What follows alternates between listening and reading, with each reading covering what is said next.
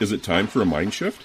If you don't know what that means, then join your host, Dr. Clint Haycock, a former evangelical Christian pastor and Bible college teacher of over 20 years, along the journey of deconstruction and reconstruction of faith, life, religion, and spirituality.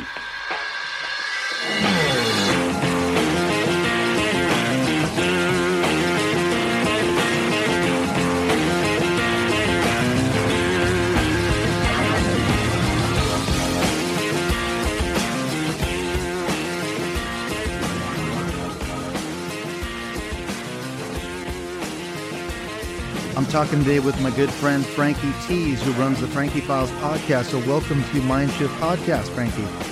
Oh, thanks for calling me your friend. That's Yeah, we were on, we talked, what was it, a few months ago, I was on your show. Really good conversation, although I guess we had some technical issues, didn't we? But it ended up coming out okay in the end. I really enjoyed that chat we had. And it was an interesting sort of the way you edited the podcast. So I was like, where's Frankie in this thing? It's me talking quite a bit, but then toward the end, you start coming in. So I think I messaged you, didn't I? Say, is there something wrong? Or no, you said that's the way it's supposed to be. I'm trying some stuff. Yeah, no, it was really interesting because you could see I was answering the questions you were asking. You know, we were talking about my backstory and coming out of fundamentalist Christianity and all that good stuff. My work with Dominion theology and all the rest of it. So yeah, we covered a lot of ground, didn't we? Yes, and people need to go listen to that. It's true. Yep. So, Frankie, you came out of, I guess it was a New Age cult. Maybe we should start with your backstory. Were you born into this cult, or did you join it at some point later in life? We were about age 8. I have a twin sister, and my mom went single parent, and she basically answered like a flyer or something in North Long Beach there in California. It was called Parents Without Partners. Let's go have some pizza. Fill in the blanks on Pizzagate. It's really strange to go back and look at this stuff now. But yeah, we went and had some free pizza, and everyone got reading from these psychic women who stood up there in white looking angelic, and like tarot readings, astrology readings, telling you your future, telling you about the spiritual science is what they call them. And it was like, a thing during that time, because we're talking circa, 1974. Yeah, I was going to say, what time period are we talking? So you're about 8 years old. This is early 1970s. It sounds to me like it's got some overlap to Scientology, Dianetics type stuff, like a science of mental health type thing. Very much so. And that whole California area, Hollywood trends were going in and out of that, and Scientology, and then Deidre Place, later the rehab place, with an S as well. I can't think of it. EST. Well, that too. Yeah, and you had a lot of like New Age cults and stuff operating in that sort of early 70s. Yeah. I am. Yeah. And then Yogananda and other beliefs, definitely Eastern beliefs. And the most person I've heard speak about this is Dr. Janya Lawler, who speaks about New Age in some precision, with great precision. Like the origins are from the Book of Urantia, the concept of the age of Aquarius.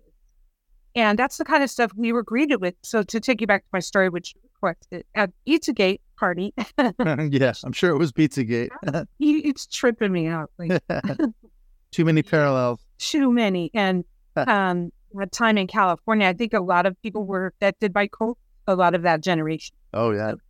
It was kind of a cult explosion back then, wasn't it? And, all the acid concept of taking people on inner journeys was popular. And, I'm a kid, so I don't know anything about that, literally. But in the 70s, we went to this thing near our own neighborhood. We were like in the Girl Scout, and my mom was postal worker, pretty blue collar stuff, and single mom. And then we go to a church service next.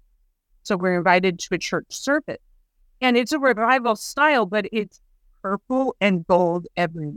And you do feel like a revival thing, like the preaching get going and energy gets going. And then we're preaching like, listen, listen, listen to my heart song. Listen, listen, listen to my heart song. I can never forget you. I can never forsake you. Something like that. And like, I still remember it. And you get the chill. So it sounds like, what I'm talking about. Yeah. You did music. I was going to say it's we've already identified 2 markers of cults, haven't we? Sort of like deceptive tactics, actually 3, love bombing. That was another one. And then the whole mystical manipulation, milieu control, sweeping you up in an ecstatic experience. And you think this is God or the divine or whatever consciousness. So we're already starting to pick up on a few cult sort of markers, aren't we? I love this for the way you're narrating. Because I'm just trying to piece it together in my mind. Looking back at right, figuring out what happened, and the more info, the better. And yes, everything you just said. Also, my mother was swept up in a feminine movement because all the leaders that Donato, who was the leader, co-founder with Sri Donato, and I have other aliases for them, but just going with those names, don't confuse your listener, because they had all these other names. Yeah, so they founded it as a couple, but he put all the gopis out front, which is the female clergy, dressed in white, beautiful, tiaras on their head. It was a presentation. And the women inspired my mom, not to speak for my mom, but she said in other interviews, she was impressed that there was female lead. It attracted, look what they've done with their life. Right. Maybe this is something I can work for. Right, it's a feminine empowerment. That was the message anyway. Unlike Christianity, it's a major factor. It was like one of the draws of religion, of New Age at that time. Major. So we get these readings, in the groups, and you feel tingling, like they know the future. And that's what's being sold, is we know the future and we can help you with your past lives through these readings. And so my mom was very entranced with it. And we continue to live in North Long Beach for some time. And the next thing that happened after Donato, before Donato's death, the male leader, at age 10, we were initiated as disciples. And that's the first time we got a name change. Oh, yeah. Another classic cult tactic, isn't it? Change your name, change your identity. Yes, fully. You drop all worldly connections. You're with us now. You're in the spirit. And this is your manifest name. You're signing your book in the book above at the same time. So you've been given a new identity in that sense, because that's another part of it, isn't it?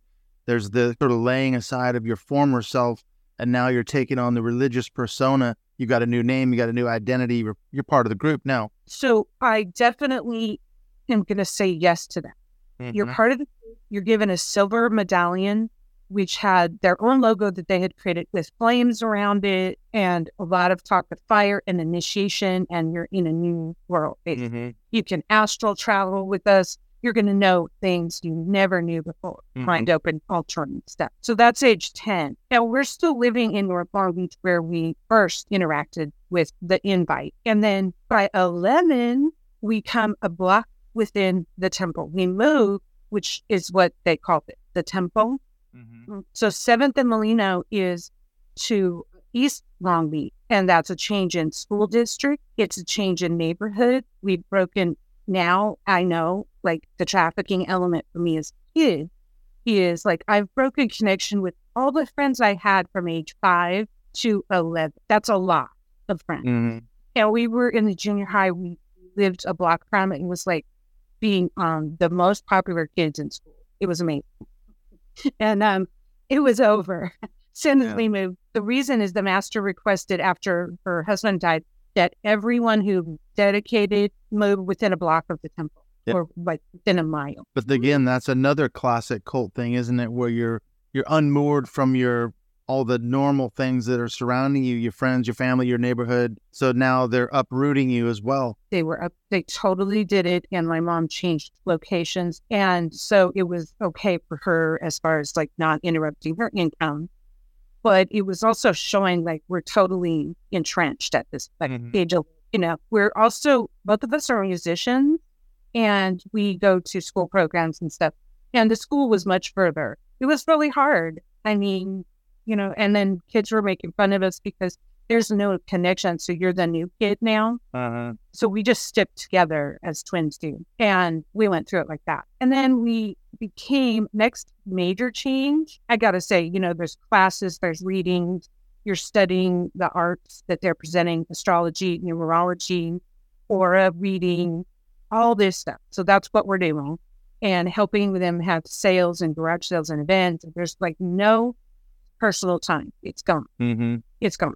Yeah. I was gonna say, so they're working you like long hours. Was that part of it as well? Yes.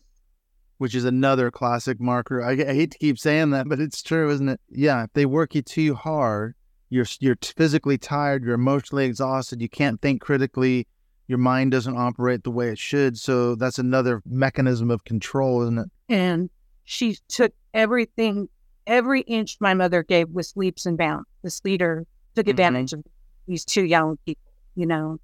Yeah. And when I look back, she's working lots of people at once. Yeah. So it's nasty, but it was pretty to look at.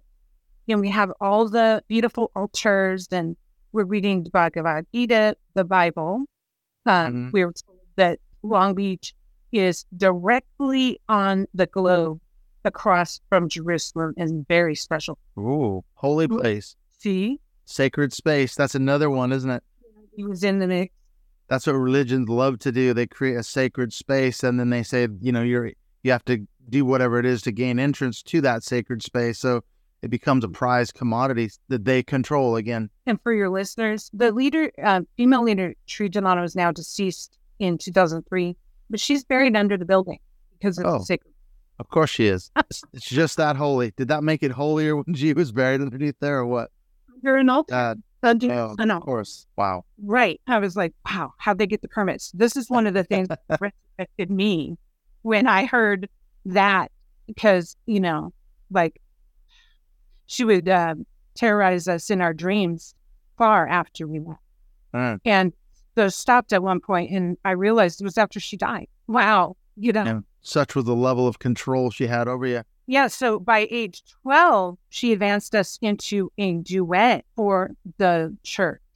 My sister and I played music for the church, original music that we wrote.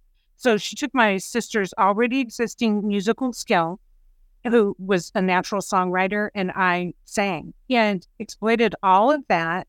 We wrote original music for the church, played original music, and we were initiated again. You're going to love that, right? Mm-hmm. Like, oh, that wasn't enough. Bringing you further in.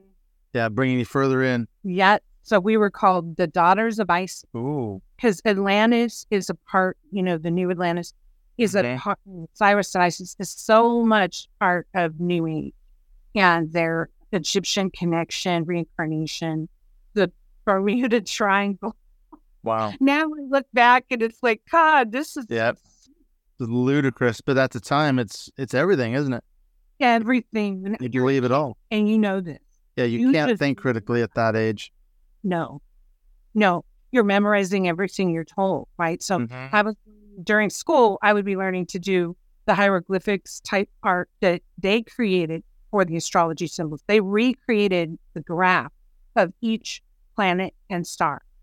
So Uranus, Pluto, Mars, Venus. It's been a while, so I'm rusty. But, you know, also looking at ephemeris was a daily thing, which is the location of the stars at any point in time within 12 hours.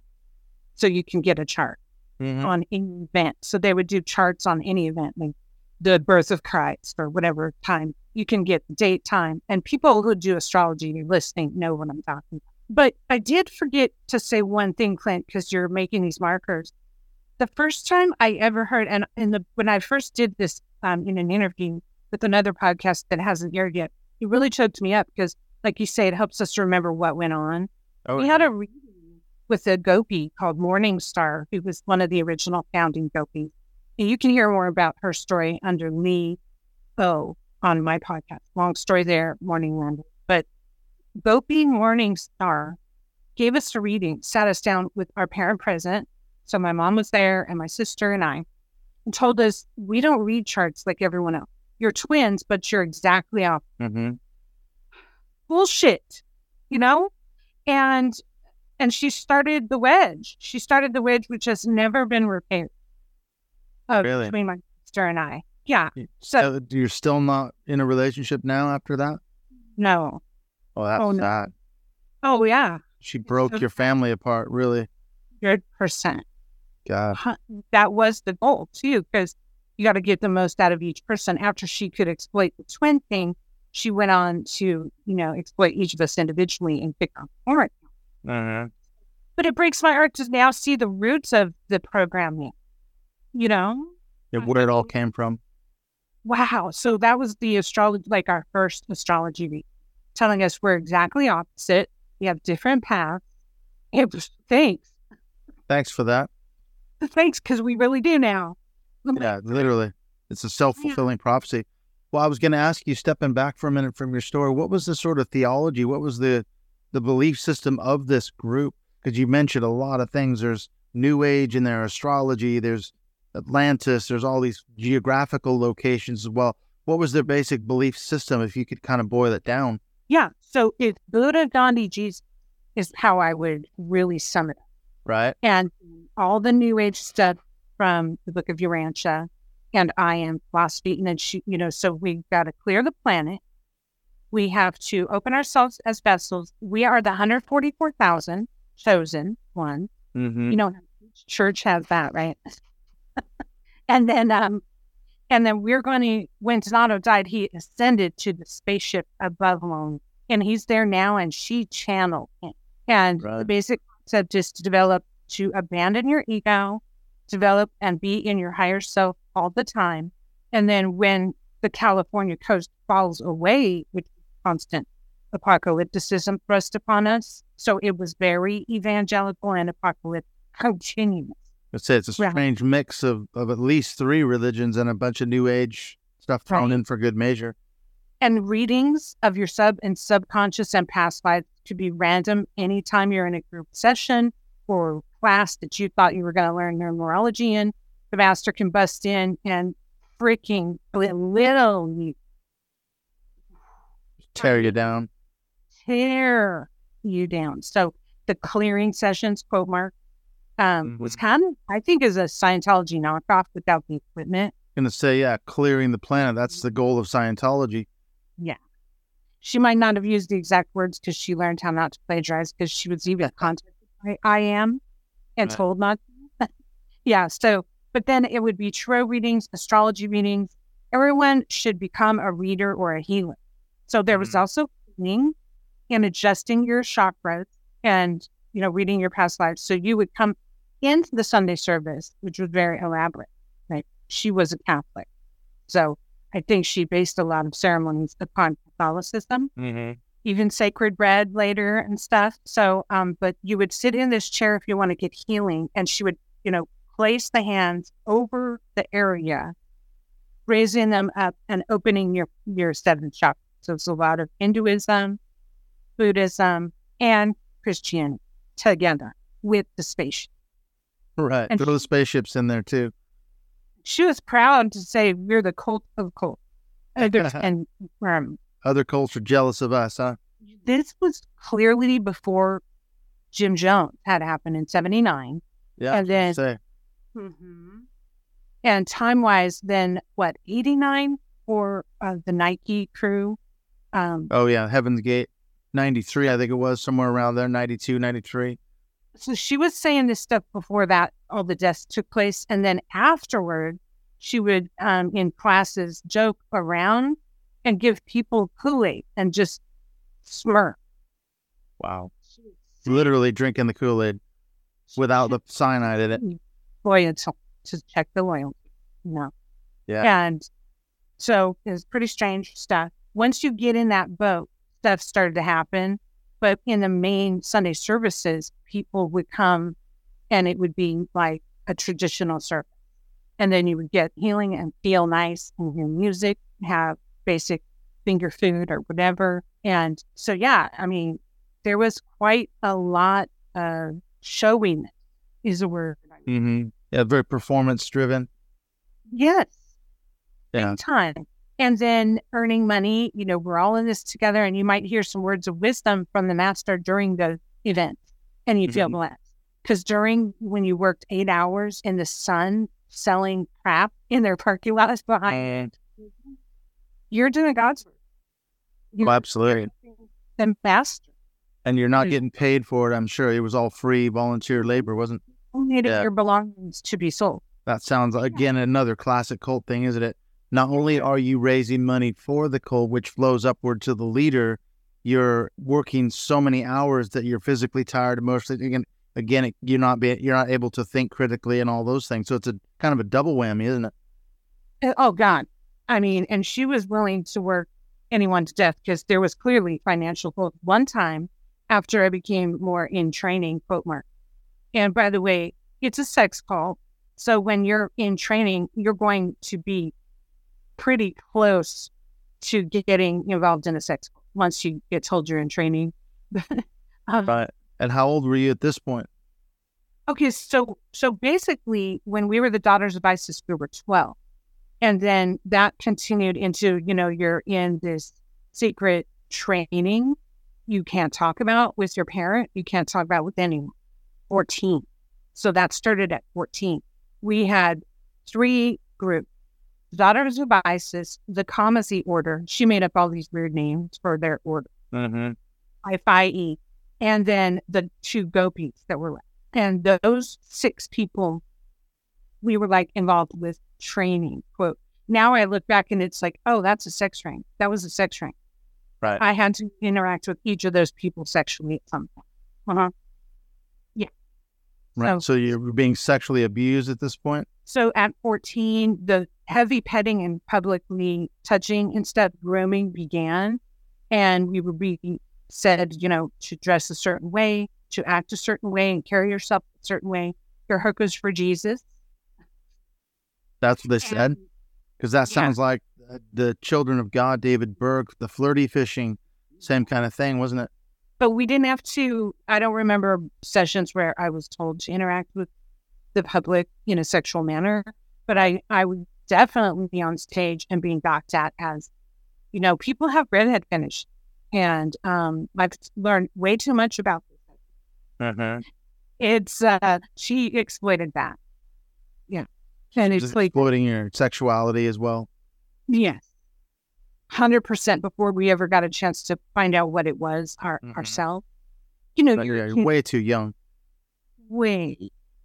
The movies, the inappropriate films I write about in this unpublished book I have, that, movies like Harold and Maude, where a young man loves an older woman over 60, and the society can't see it, so they take their lives together. Do you think that's appropriate for a 14-year-old? Yeah, it's a bit over the top, isn't it? Fatalism and, the suicide programming began. Suicide programming, if it doesn't work out, just take your life. It's like, well, I think that's what they want people to do if they leave. And, who knows? But it's tough to realize the programming as you become awake later in life. And the sinister manner, a lot of this was psychology techniques that she used. I now know. And Clint, I don't know, I'm jumping around a bit, but I just did an episode on this that was quite unnerving for me.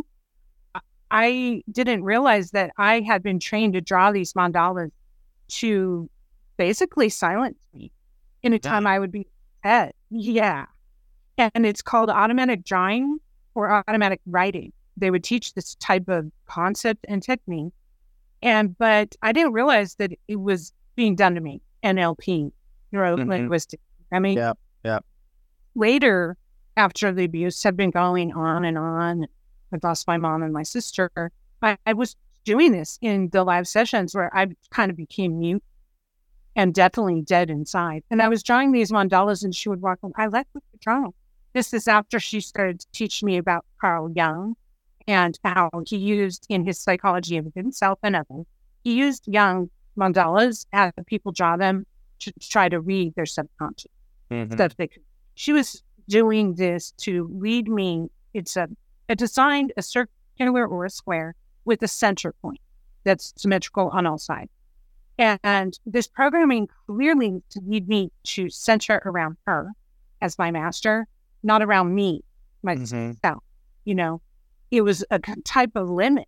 And I'll be damned if not until I wrote my book, my own timeline for myself, not knowing yet if I would be able to publish it or whatever, but I wrote it out.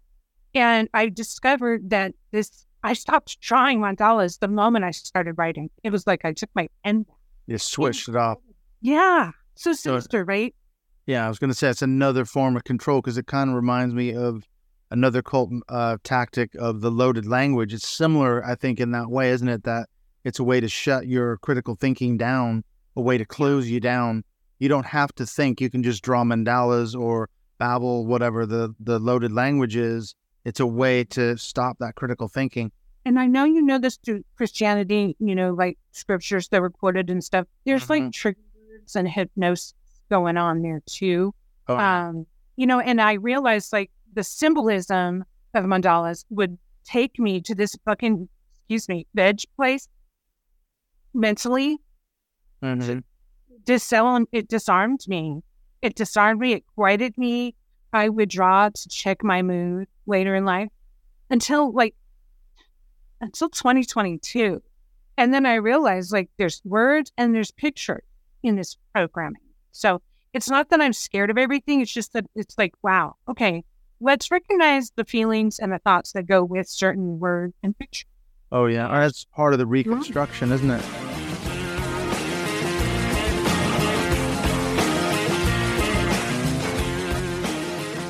When we come back from the break, in the second half of this conversation with Frankie Tease, we're going to be getting into this issue of rebuilding, reconstructing your life. And I also want to find out, how did Frankie get out of this cult? How did she escape in the end? And then what has she done to put her life back together? It's an absolutely fascinating story as we come back with Frankie. I just wanted to mention what's coming up here on the next few episodes of Mind Shift Podcast. I just got back from a really good holiday with my sister Valerie. It was great to see her again. Haven't seen her in 4 years. We went to Ireland. We went to Northern Ireland, went to the Giant's Causeway and a lot of other places. Really cool trip. So we're a little bit behind on these episodes, but I'm going to be catching up soon. We've got a conversation with Charles Utter. He wrote a book recently called Roman Collar Crime about a priest in the town he grew up in. Absolutely just an amazing story. So coming up with Charles Utter. And then I've got, going back to sort of the Doug Wilson stuff, I had a conversation with Emily Page. She's a survivor of the Logos School out of Moscow, Idaho, a victim of serial sexual abuse there.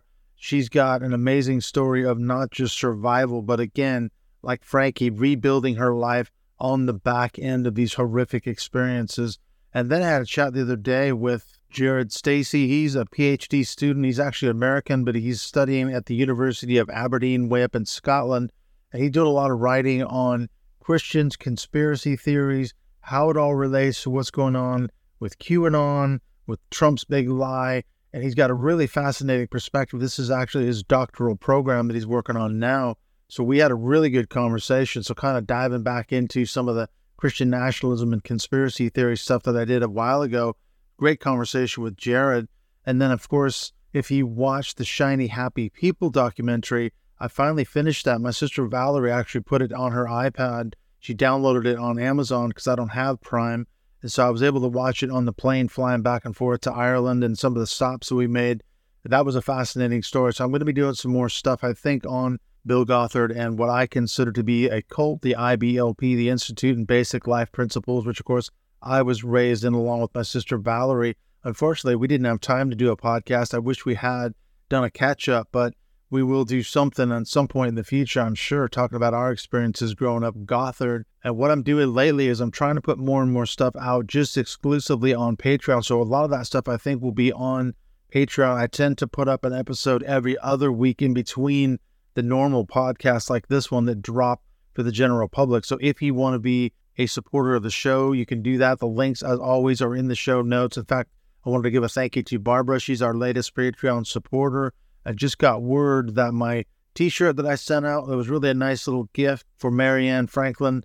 That came the other day to her. So if you support the show at a $10 a month level, I'll send you a really cool Mind Shift Podcast t-shirt. And if you support the show at a $5 a month level, I will send you a nice little gift, something you can only get here in North Wales where I live. So let's get on back into the second half of the chat with Frankie Tease. I want to find out her story. How did she rebuild her life? How did she get out of the cult? What is she doing now? So let's finish this episode talking about programming, lies, and manipulation, surviving the Morningland New Age cult.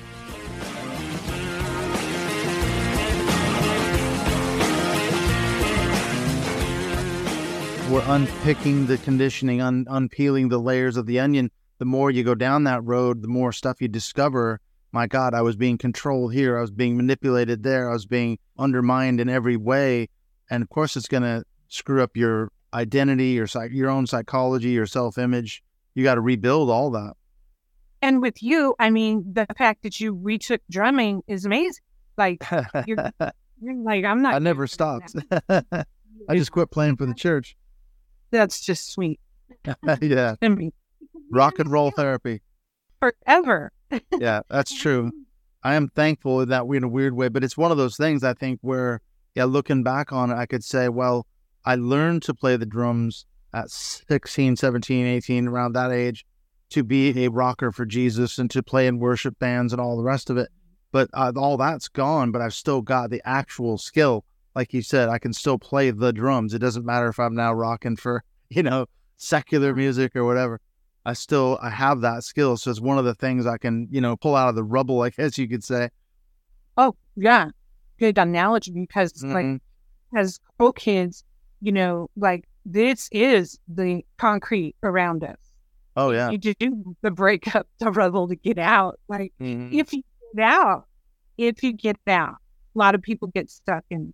It's true. A lot of people get stuck. So did you end up getting out? Obviously, you're not in it anymore. How did you get out, or did things get actually worse? There is a good ending, yeah. Oh, sure. Good. Like, it did get worse. What happened is, sequentially, at age 14, we then started having the grooming. And even these two commissary mail order men that were like, it sounded funny the way I said that, mail order men, but a sacred order that the master had created called the commissary. So they would pick us up from school. They started getting all like, this is your schedule now. And and my mom was at work. So she just knew we went to the temple after school. She didn't know all the rest. Oh, yeah. And then she was disarmed by being told by Gopi Saravati, the number one left-hand person to Sri Janata, our number one groomer, who really recruited us into the music department. Wink. So she would tell my mom, you cannot interfere with what the master is doing with the training of your daughter. And my mom was like, I am now in trouble. Like, my daughters are listening to them more than me. She just took the reins, and she really had a crisis. Started looking into how she could kidnap us and stuff. So this is at age 15 or 14 that she had. She continues to work her same day job. And then they start dropping us out of school at age 16. The master just said, you just come here now. You don't have to go to school. So once you're during summer or whatever, there's no vigilance by the school, which we went to Polytechnic in Long Beach. There was no vigilance to check up on where did they go? Did they transfer to another school? We just disappeared. We freaking disappeared right in the middle of town right then. It's hard to look back on because there goes my education. Boom. So it's gone full time with these witches. And one man is left, Kamasi X5, who's now the Lama, and Gopi Shokru, and Gopi Saravati, and Sri Janata. They're my whole world, 24/7.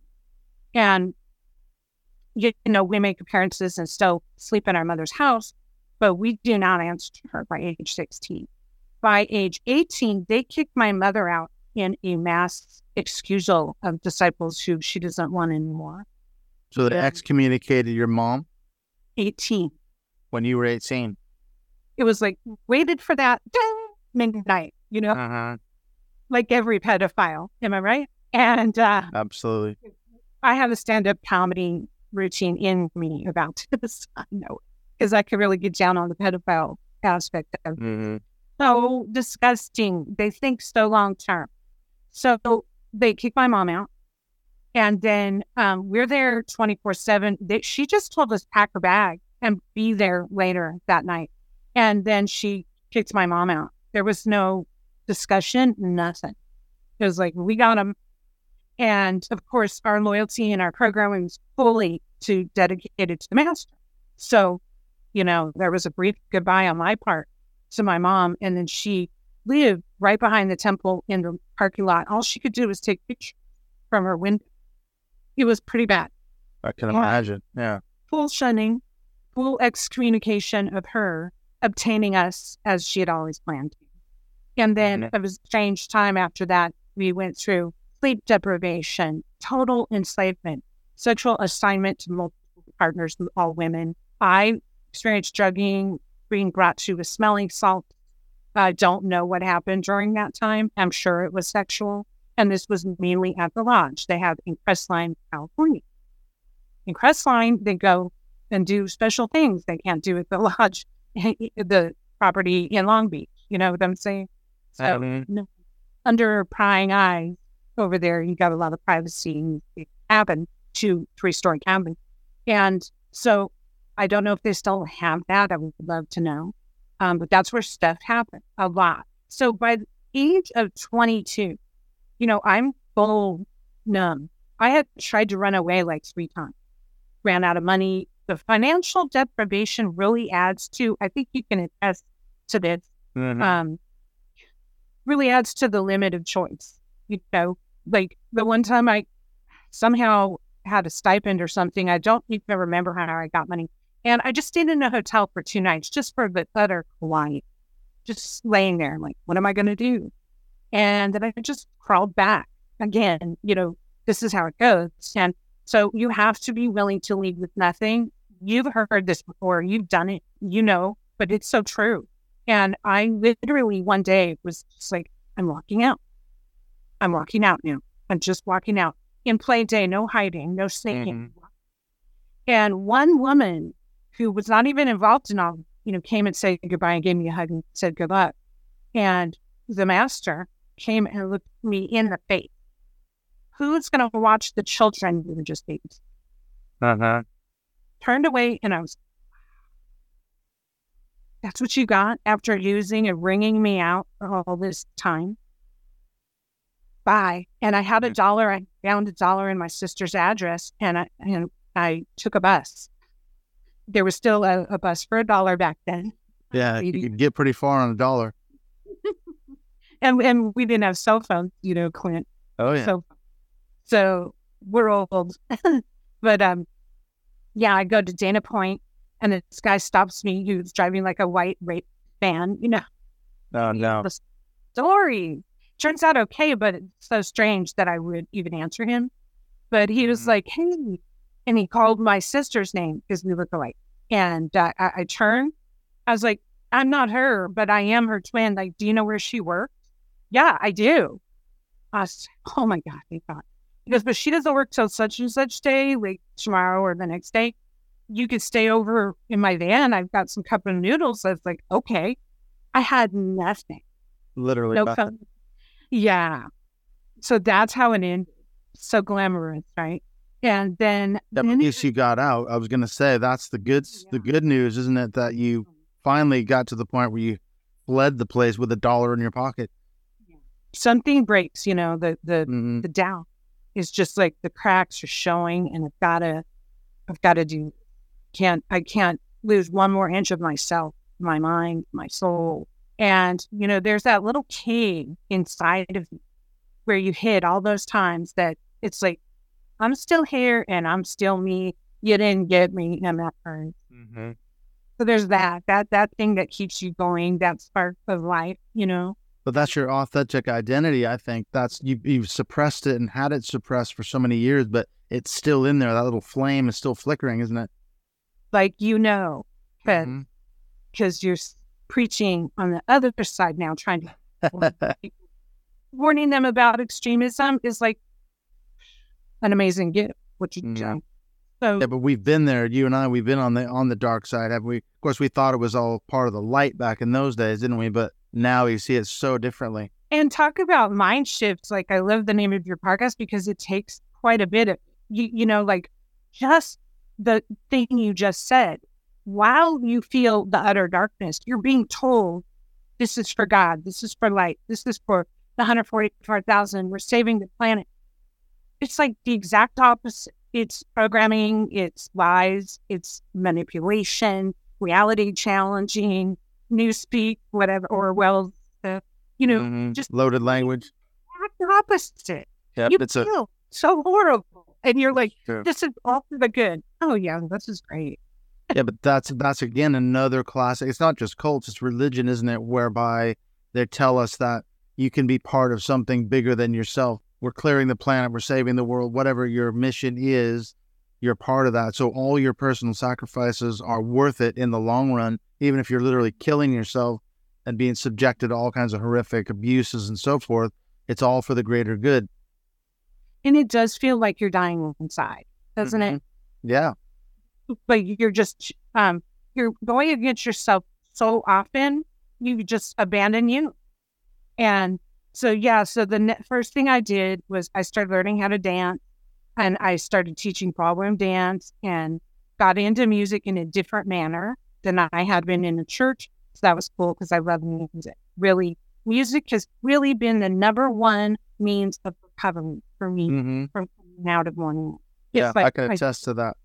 It's really important. Like I couldn't, as I tried to narrate a little bit in my story, the psychology was used, and we would even do attack therapy in a group one time in front of 200 people. I was stood up and called a whore because I was wearing tight clothes to a job she allowed me to have when I was 18 or 19. And it's like, a whore, you're whoring me around to all of your clergy. What are you talking about? I should have said. And instead I stood there and cried as everyone around stared at me, and, how they used the group against you. And those sessions would be so terrible. And that's later what Synanon did. That's what I was trying to think of. And what Dr. Walsh helped me learn about it. Attack therapy. It was called The Game. And you go into this huge room and everyone says whatever they want, as long as you don't hit the person, which you can imagine was pretty vicious. Yeah, I can imagine. Yeah, that's what Morningland was like at times when she wanted to take you down a notch because you gained an inch of confidence in any man. But that's another classic cult thing. I mean, I hate to keep saying this, but it's hitting so many markers, isn't it? I've heard so many stories about people being dragged up front of the group and being stripped down, told all their sins or all their shortcomings or whatever it is, and they have to like be enduring this horrible. Basically, it's like a group abuse, isn't it? I had a friend when I was the pastor of a church. She'd gotten out of a very controlling cult-like church, a Bible cult, basically in the Portland, Oregon area, and that's what they used to do. They used to put them up in front, and everyone would go around the circle and talk about all their sins. So music is your major kind of therapy, I guess you could say. Did you end up getting actual therapy as well as getting into music and dancing? No, I would go to a few, like when I was in community college, I went to the free therapy that was offered. Obviously, money is a factor. But then again, it would replicate my training, quote mark, with the master, trying to sit down and do a forced confession. It was horrific. It was so triggering. Like, I could say, yeah. Sounds massively triggering. So similar. Like, it was almost exactly the same. They would write in their book while you talk. It's like, no, I can't. So I would read a lot of psychology, divorcing myself from these rituals, like the fire and water ritual, which is the sort of prayer, New Age prayer, just divorcing myself from these things that were programmed in one at a time as I discovered them, getting into music and dance, getting into travel. I wanted to know everything about the world because I hadn't learned. I hadn't been taught. I had been taught a skewed version of it, like yourself. So sheltered. Like, we don't have media and magazines and books as other people do. We are told what to read: the Bhagavad Gita, Carlos Castaneda, the Bible, the Upanishad. These were the books I read over and over and over. Or so she blessed, like Carl Jung, psychology. Yeah, but again, it's information control, isn't it? That's part of the BITE model, isn't it? Behavior control, information control. So you're being told what you can and cannot read, what you're not exposed to. They're controlling what's coming into your mind. And then ultimately controlling you because that's the information you have to work, as Lalish said, you're limited to what you're exposed to. The bounded choice, right? Exactly. You think you have the freedom, but you really don't. When you look at it back now on it later, you actually don't. You didn't have any choice other than to get out, which is what you finally did. It sounded like in the end. You did too. I mean, it's like what choice are you left with when you realize, oh my God, things just start falling around you, the cracks begin to show, as that weird song says. I forget the artist is, but it's like cracks, just the light is just like shining through in little divots, like, oh my gosh, there's a whole world out here. Okay, well, I'm going to Europe. I went all over the place. I met a guy and he was studying in Europe, and I went to Austria and Germany, and we went to Ireland and a bunch of places on the train, Czechoslovakia. And it was so mind-opening. Like, I learned to draw. I learned arts were very healing. Draw something other than mandalas, by the way. And I was drawing people and scenes and landscape. Getting into nature has also been very healing. I love the ocean, so much love nature. And when I look back, we were entrenched in this compound, which is still there, at San Molino. And we were 10 blocks from the beach. Never once did we go to the beach, my friend. Never once. It's like, this is so sinister. And now, as an adult, I've just been gouging myself on the beach. So you weren't allowed to even go to the beach, even though it was like a few minute walk away? No, why not? Keep you in that control. Depressed, tired, overworked state is all. So one of the things I loved about the Larry Ray documentary called Stolen Youth, it shows the moment you have any time, you just start thinking, what am I doing? This guy had a 5-minute break. He went up to the roof of where this cult was. And Daniel Levin, I think is his name. And he goes up to the roof and he thinks about jumping first. And then he's like, wait a minute. I can just leave here. I could go back to the dorm where I live. I could just leave here. And he does. And that's how he gets out. It's that moment, right? That moment of clarity. Second is all it takes.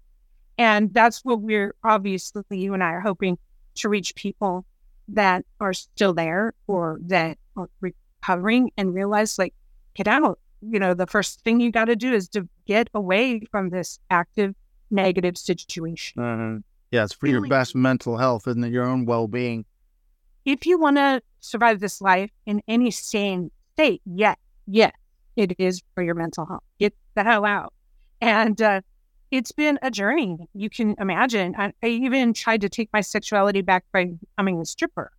I mean, it was like desperate. Like, think about if your very identity of you has been tampered with, you have to reconstruct. Well, that's what the reconstruction is. We all approach it in different ways. And for me, they had, told me what to dress, who to be with the opposite sex, which was not my thing, the same sex, which was not my thing. I'm naturally straight. That's my own, your orientation. My orientation is straight. I like guys. And yet, I had already kissed boys by 11. I'm just saying, I was already exploring. I found it out. And yet, I was made to be with these women for like 6 years straight. So, it's a mind. Yeah. It really is. Yeah. Yeah. And so I just remember, I know it's the strange stuff, for some people to hear, because I guess they think survivors are cookie cutter churchgoers. It's like, I remember the moment I was, God, I just got endorsed by the opposite sex. It feels good. I was standing in a strip club on stage, buried in 1, and 5, up above my ankles, the whole stage. And I did a set to AC/DC, Hell's Bells and all of that. Oh, yeah. Yeah, it was like we all had a really cool moment. I did a lot of upside down tricks and boom. Okay, I can feel good about myself right now. Sounds strange, but I took it back. And that's really a struggle for each of us. We got to figure out, society, you want to judge me? Screw you. Where were you when I needed you? I don't even care anymore. Stop. Because that'll get that back. Yeah, for sure. The school, my friends, my family, other extended family, they never came to rescue me. So there is a chip on my shoulder. Yeah. Something to change. I was going to ask you, speaking of, okay, you're talking about recovering your sort of authentic identity and all that. Did you find that since you're, I guess, classed as a first generation cultist, you weren't raised in it like me. So you had a pre-cult identity. Did you find that after you left the cult, you escaped basically? Did you have to go back and sort of reconnect and reconstruct with that person? Because I think you said you were about 8 years old when your mom got involved with it. What was that journey like? Well, first, our relationship was destroyed. And even though I tried to interact with my mom and my sister after they reconnected in Long Beach, it was uncomfortable. I didn't understand. The relationship had been destroyed with my twin. So is an extra mind F, because if you have the identity with your twin and everyone just knows you as twin, everywhere you go, the twin. And then she just pried that apart.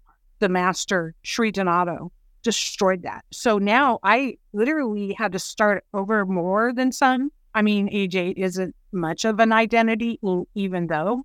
So it was all tied up. So I I found myself renaming myself twice after I left. That habit stuck. And by the 30s, I thought I had really settled on my true self with Frankie, Tease. Sounds crazy, but it's a long story how I came up with that. But basically, I do feel like this is the identity. And if I change it again, I'm blind to myself.